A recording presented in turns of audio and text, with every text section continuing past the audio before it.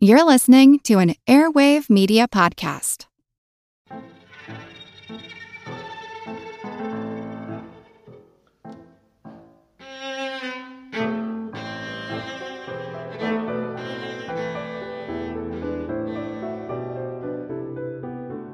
It's the most wonderful time of the year.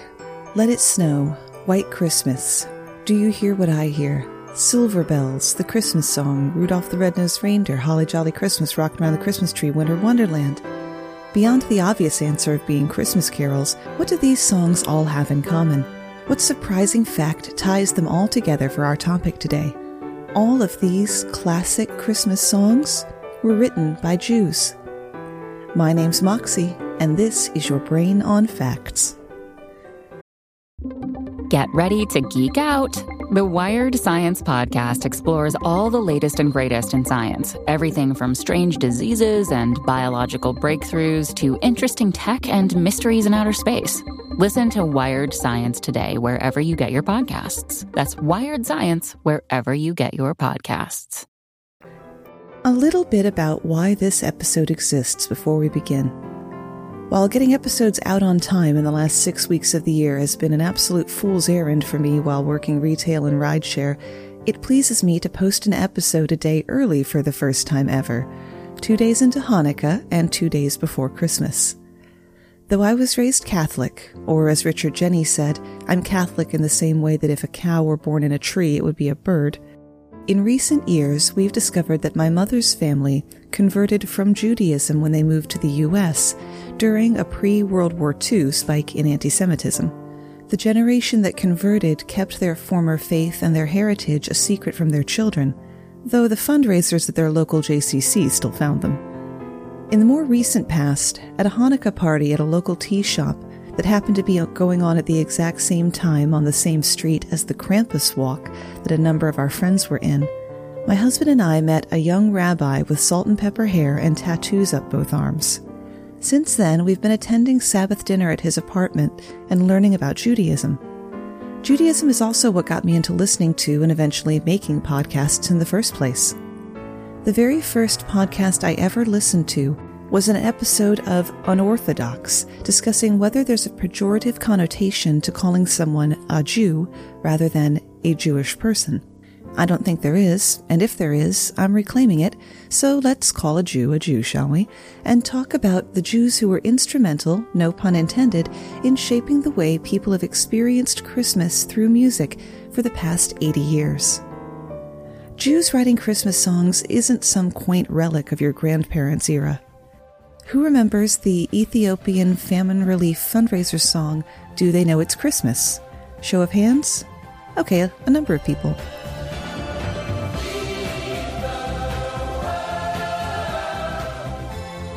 This 1984 hit was recorded by the supergroup Band Aid. How super? Nobody special, just David Bowie, Duran Duran, Kool and the Gang, Sir Paul McCartney, Phil Collins, Spandau Ballet, Sting, U2, and Wham! And that's only about half of the ensemble. The whole thing was the brainchild of singer, songwriter, and activist Paul Geldof. Irish-born Geldof had a Jewish grandfather, so while I wouldn't go as far as to call him a Jewish songwriter, let's just say he was grandfathered in. The song sold over 2 million copies around the globe and raised more than $24 million. Like an action hero returning when he is needed, Do They Know It's Christmas has been re-recorded 3 times, in '89 and 2004 for famine relief, and in 2014 to raise funds to help combat Ebola. In terms of fundraiser songs, the only thing to top it was Elton John's Candle in the Wind, 1997, to honor the late Princess Diana by raising money for the charities she championed. Oh, and to answer the question, do they know it's Christmas? Ethiopia is over 60% Christian, so I'm going to go out on a limb and say yes. Yes, they do. The composers we're talking about today have names that are less familiar than they were 2 generations ago, though a few, like Mel Torme and Irving Berlin, still have some cachet. Many of these nearly forgotten names were also pen names, owing to the age-old habit of changing your name to sound more American and less ethnic. It's the Most Wonderful Time of the Year was written by George Weil, born Bernard Weissman. and Eddie Pola was originally Sidney Polacek. Weil got his start playing piano in the Catskills before moving to LA to write and conduct music for the Alan Young radio show. His other great claim to fame is writing the music to the theme song for the TV show Gilligan's Island. Musical talent must run in their family. Weil's grandson is Adam Levy, who plays guitar in Norah Jones's band and is also a composer. Jay Livingston, who co-wrote Silver Bells, was born as the thoroughly Jewish-sounding Jacob Levinson. The song was written for the 1951 Bob Hope movie The Lemon Drop Kid.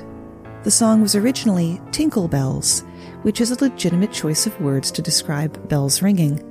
And then his wife informed him of what the word tinkle means to little children and people who can only use childish euphemisms to describe natural bodily functions. So he changed it. The song's lyricist, Ray Evans, was also Jewish. The two formed a songwriting partnership in 1937 that endured until Livingston's death in 2001. Bonus fact, according to the American Society for Composers, Authors, and Publishers, the most popular version of Jingle Bells is the one by saxophonist Kenny G, also a Jew. This episode's going to turn out like a long-form version of Adam Sandler's Hanukkah song, and I only wish I'd thought of it early enough to set it to music. The best-selling single of all time is also a Christmas carol written by a Jew, the Bing Crosby recording of White Christmas by Irving Berlin. I'm dreaming of a white Christmas,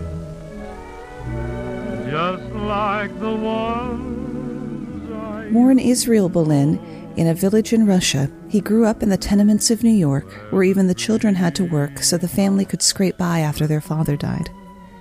Berlin left home and sang on the streets, eventually landing a gig as a singing waiter in a Chinatown restaurant, where he gained notoriety for making up dirty lyrics to popular songs. That was where he got his first crack at songwriting, which charted the course for the rest of his life. The sheet music for that song, Marie from Sunny Italy, incorrectly listed the lyricist as I. Berlin. Berlin went with it and changed his first name to Irving as well. Though he never learned to read or write music and could only play the piano in one key, Berlin was soon selling an average of a song a week. He wisely kept the rights to his songs, but lived modestly considering his success, and still went to his mother's apartment, the nice new one he got for her, for Sabbath dinner every Friday. By the end of the 1930s, Berlin had successful Broadway shows in New York and musical movies to write in California, and he and his family, a wife and 4 daughters, split their time between the coasts. One December, the girls were back east, but he had to stay in Hollywood. Missing his family, Berlin tapped into those feelings of homesickness and loneliness to write a song that would be included in the film Holiday Inn and become one of the biggest hits in a career well familiar with big hits. Crosby, who couldn't have foreseen that this song would soon define him, gave it a tepid approval when he first read it. I don't think we have any problems with this one, Irving. White Christmas was written in 1942, when many young men were far from home fighting in World War II. For the men in the sweltering and alien Pacific theater, the nostalgia of a snow-covered holiday struck a nerve. White Christmas has sold in excess of 50 million copies since then. It won Berlin an Oscar, though he was nominated 6 other times.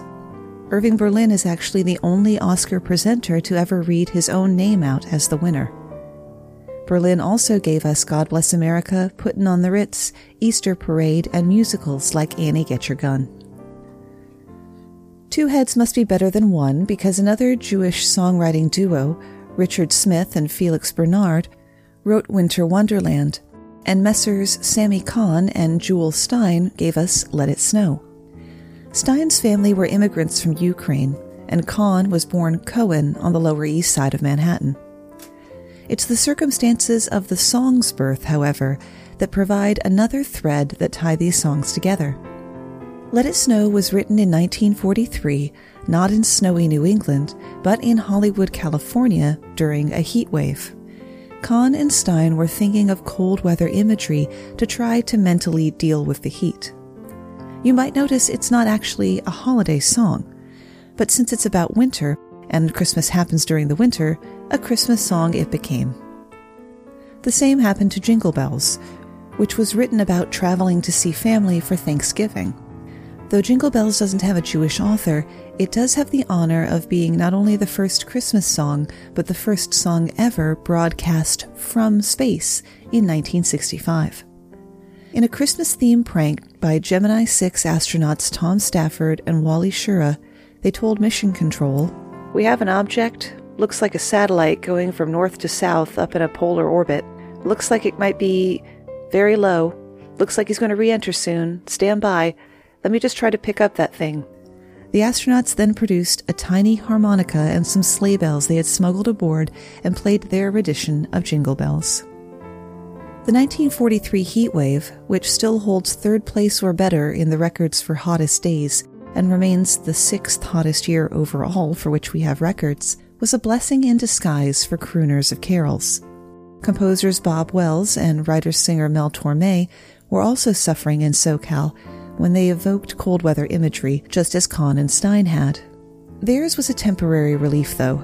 The song came together so quickly, it was done in about 45 minutes. The most famous version was the first one recorded, the version by Nat King Cole.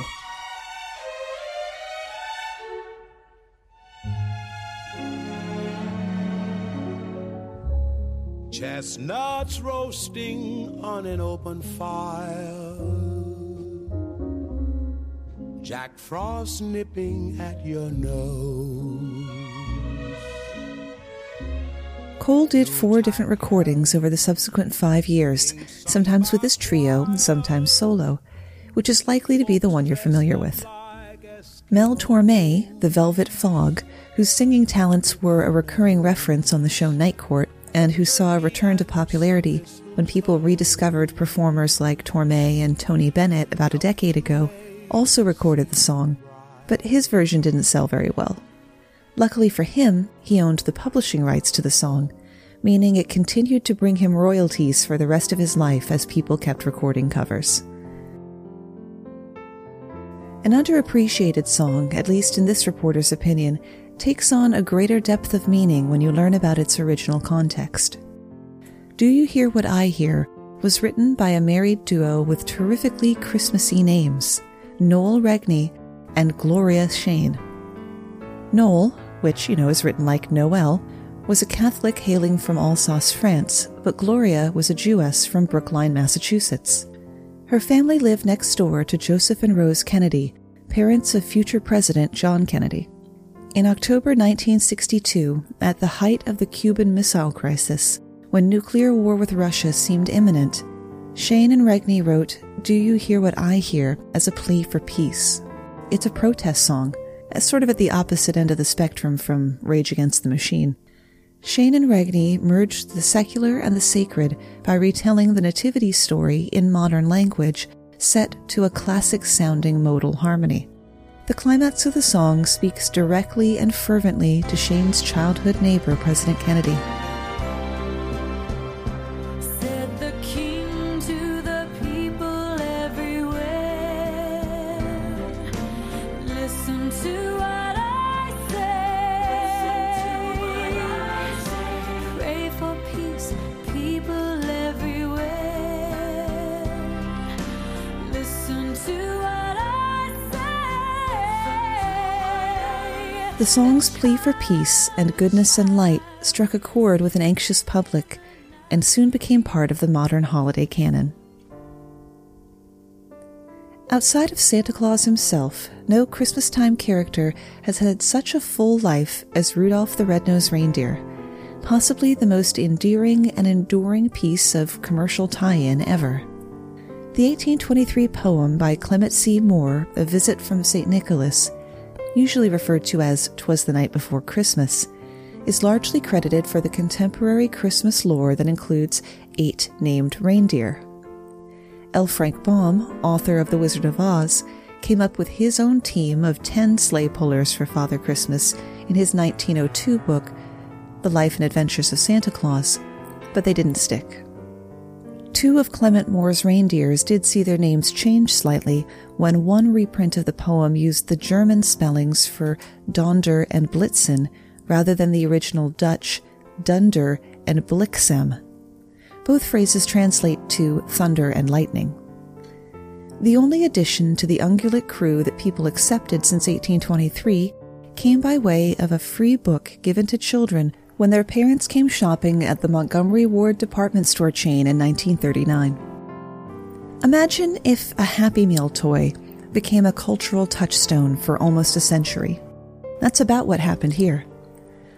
In the story, Rudolph's glowing red nose made him a social outcast among the other reindeer. Santa Claus's worldwide flight was imperiled by a severe fog. Visiting Rudolph's house to deliver his presents, Santa observed Rudolph's glowing red nose in a darkened bedroom and decided to use him as a makeshift lamp to guide his sleigh. Rudolph accepted Santa's request to lead the sleigh for the rest of the night and returned home a hero for having helped Santa Claus. Rudolph was the creation of Robert L. May, who was born to a well-off Jewish family in New Rochelle, New York in 1905. Meaning he was only 14 when the stock market crash of 1929 ushered in the Great Depression, and May's family was financially ruined. As an adult, May married a woman who had the same name as one of his sisters, Evelyn, and the pair moved to Chicago, where he worked at Montgomery Ward as a copywriter for their famous catalogs. This was back in the Montgomery Ward versus Sears and Roebuck days. The pay wasn't great, but working was better than not working, especially when their daughter Barbara was born. A few years later, to balance out that happiness, fate came for Evelyn. She was diagnosed with cancer. Her prognosis was poor, but the family spent every last dollar on the best medical care they could get for her. In January of 1939, May's boss gave him a special assignment. Each year during the Christmas shopping season, Montgomery Ward gave customers a free holiday children's book. Though it was popular and did bring customers in, it was costly for them to purchase these books to give away. The executives reasoned that it would be cheaper to produce their own book, and May was ordered to write it. The only guidance the secular Jew was given on his assignment was to write a Christmas story that should include animals. It's not a lot to go on. May drew from his own family to find inspiration. Little Barbara had gone nuts for the deer at Chicago's Lincoln Park Zoo. Maybe that could be the animal, since wasn't Santa's sleigh pulled by a kind of deer? May's wife Evelyn had told him stories about how painfully shy she was as a child, how the other children would make fun of her and exclude her from their play because of it. May could definitely empathize. His childhood had been similar, being bullied for being a big-nosed Jew. And I'm not playing to the stereotype. May had rather a long nose, which he was self-conscious about his entire life. While we're on the topic, there's no scientific evidence that Jews have bigger noses than other people from the same geographic regions. Two other things, however, are certain. When a Jewish person has a big nose, confirmation bias kicks in. It's interpreted as demonstrating Jewishness rather than just random genetics. And second, medieval demonization, not anthropological evidence, linked Jews with big noses. Rudolph, with his shiny nose, is called names and laughed at by the other reindeer. Unlike May, who assimilated so completely that his second wife and children didn't even know he was Jewish, Rudolph steadfastly refused to assimilate, and the thing that made him different saved the day and made everyone love him. It's important to bear in mind that May was writing this during Hitler's persecution of the Jews. All those factors came together with the idea to make the main character an underdog. Storytelling 101. May remembered, suppose he, the hero, were an underdog, a loser, yet triumphant in the end. But what kind of loser? Certainly a reindeer's dream would be to pull Santa's sleigh. The last piece of the puzzle came in the form of a thick fog over Lake Michigan, the sort of fog that necessitates the 4 dozen or so lighthouses on the lake. As May looked at it from his office, suddenly I had it. A nose, a bright red nose that would shine through the fog like a spotlight. Once he settled on a name, the legend was born, Rudolph the Red-Nosed Reindeer. May was stoked about the idea. His boss, less so. In fact, his boss hated the concept. Undeterred, May asked a friend in the company's art department to draw the idea. A few days later, they took their design back to his boss. who retracted his initial opinion and commissioned May to put the story into a finished form. May began turning his story idea into a poem when he lost part of his inspiration. Evelyn died that July. May was devastated and drowned himself in his work, even after his boss offered to assign the project to someone else. By late August, the poem was done. Using his daughter and his in-laws as a focus group, May read the poem and knew from the look in their eyes that he had succeeded. The book went to print and became a hit almost as soon as Montgomery Ward began handing it out. The company gave away 2.5 million copies that year. By 1946, they were giving away 6 million copies. A record company wanted to record the poem, but Montgomery Ward owned all of the rights to Rudolph's story and image. In a move that would look too cliché and cheesy for even the most uninspired Hallmark movie, when they approached the normally tough-as-nails CEO about it, he handed the rights over to May, no questions asked. Everybody shush! William Shatner has something to say. Cat and Jethro, box of oddities. What do you do when the woman you love dies? Well, of course you dig her up and you live with her. Aww. The show examines weird things. There are plenty of old photographs from this time period of children out in the streets playing in and among the dead horse carcasses. Oh, I miss those days. Things used to be so much simpler. Cat and Jethro. Then there's the urine wheel, which sounds like a really bad game show. They've done weird things. Cat and Jethro, box of oddities. That is really mysterious. Join Cat and Jethro Gilligan Toth for the strange, the bizarre, the unexpected, as they lift the lid and cautiously peer inside the Box of Oddities. The Webby Award-winning Box of Oddities podcast from Airwave Media. Rudolph is kind of a double whammy for today's list. The original poem was written by a Jew, and so was the song based on it. In fact, the song was written by May's own brother-in-law, Johnny Marks, a decade later. It was the song that really cemented the flying reindeer myth into the American consciousness, becoming a hit for the singing cowboy Gene Autry in 1949. You know Dasher and Dancer and Prancer and Vixen, Comet and Cupid and Donner and Blitzen. But do you recall the most famous reindeer of all? Rudolph the red-nosed reindeer had a very Make this a hat trick, because May's publisher, Harry Elbaum, was also Jewish. Autry wasn't really sold on the idea of the song, and supposedly only agreed to record it because his wife pestered him about it, and it was made the B-side to another holiday song. Autry was soon disabused of his doubts when Rudolph became the #1 hit song in the country for the week of Christmas 1949 and sold 2.5 million copies that year alone, eventually becoming the second biggest selling holiday record behind Bing Crosby's White Christmas.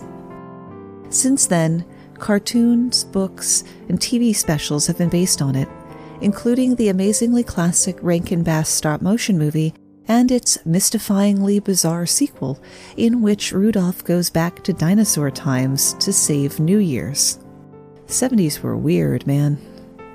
May remarried, converted to Catholicism, and had 5 more children before his death in 1976. Rudolph provided him with a comfortable income, though it didn't exactly make him rich.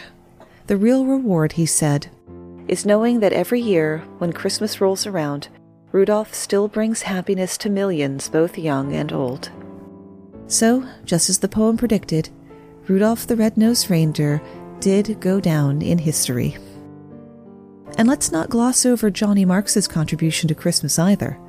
This member of the Songwriters Hall of Fame also wrote Holly Jolly Christmas and Silver and Gold, which were hits for singer Burl Ives. I Heard the Bells on Christmas Day, which I always thought was a much older song than it is. Run, Rudolph, Run, recorded by Chuck Berry, all the songs in the Rankin Bass Rudolph, and the worst holiday earworm of all, Rockin' Around the Christmas Tree, sung by Brenda Lee. Playing saxophone on that record was Nashville session musician Boots Randolph, the man who created Yakety Sax, the funny chase music from the Benny Hill Show.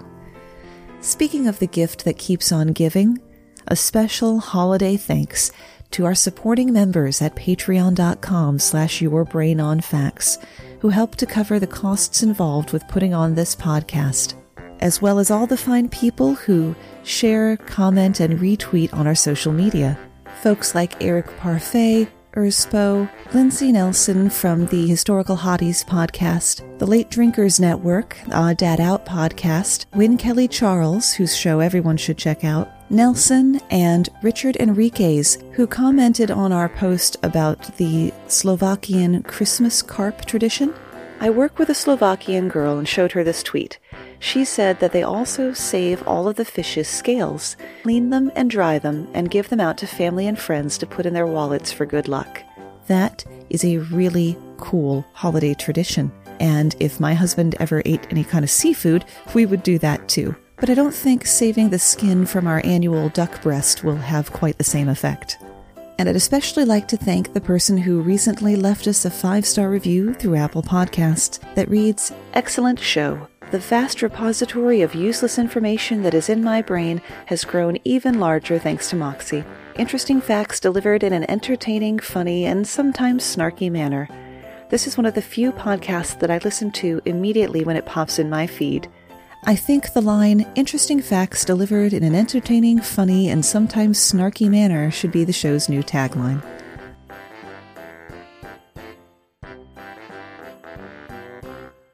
We've gotten to the what, but we're missing the why.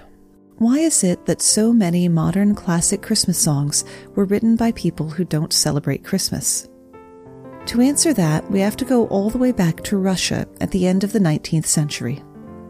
Tsar Alexander II had ended the near-slavery system of feudal lords and serfs. After he was assassinated in 1881, his son Alexander III was quick to restart reversing his father's liberal reforms, and while he was at it, stigmatizing the Jews.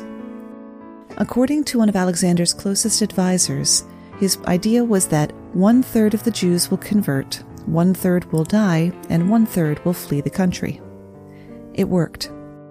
Between 1881 and 1914, more than 2 million Jews left Russia, many of them bound for America. For a strictly, rigorously, historically accurate point of reference, think of the Mouskowitz family from An American Tail. No single city was affected more by the influx of Jews than New York.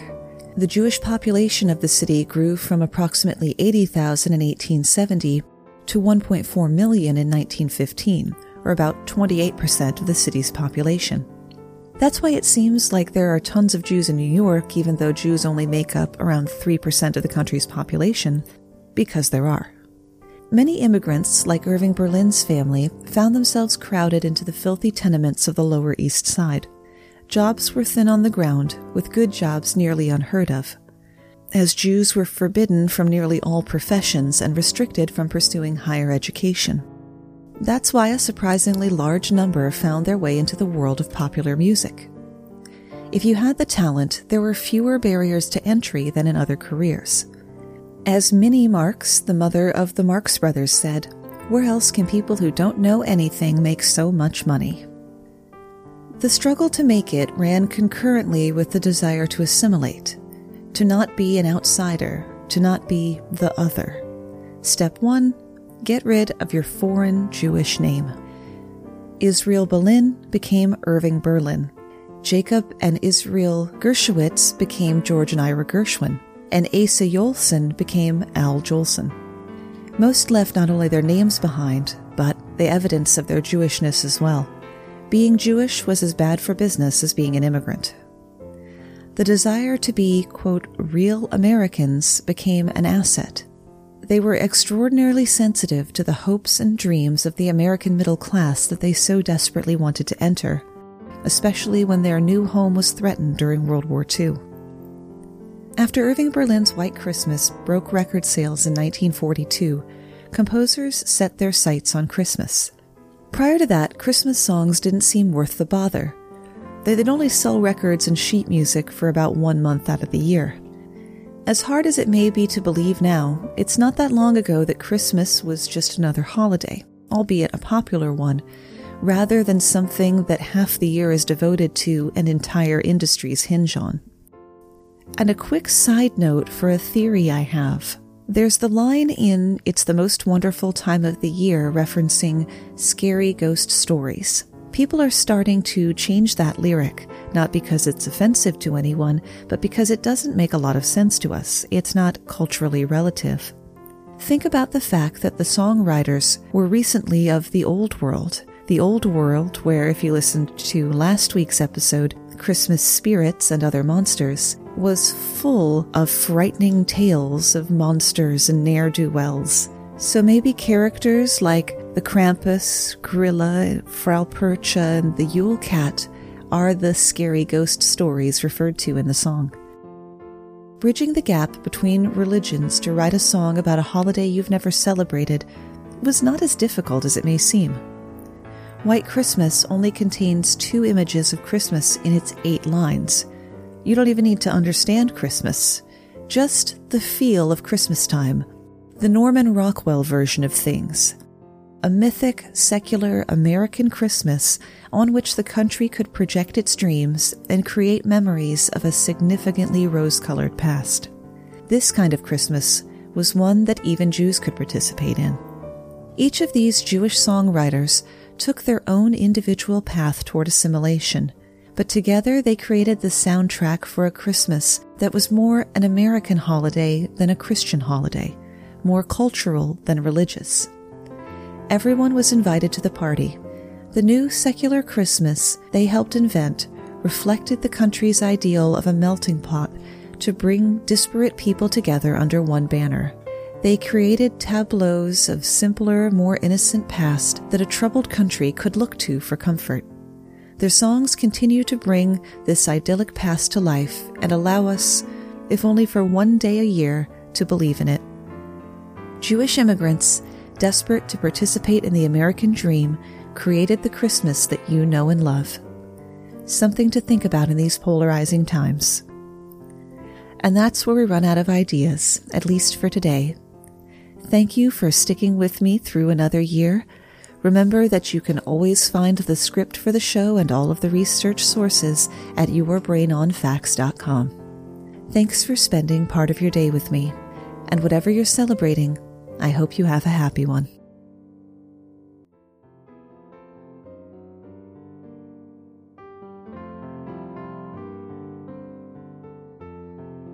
Well, you stuck it all the way out to the end tape, so you get to listen to me throw a little bit of shade here. There is no war on Christmas. I saw a commercial referencing Christmas in the last week of August. The store I work at was putting up tinsel before we finished taking down the Halloween decorations. Trust me, if there was a war on Christmas, I would have started it myself. The only saving grace is there are only speakers in the back half of the store, and I can't hear the Christmas carols from the register. Keep your sunny side up.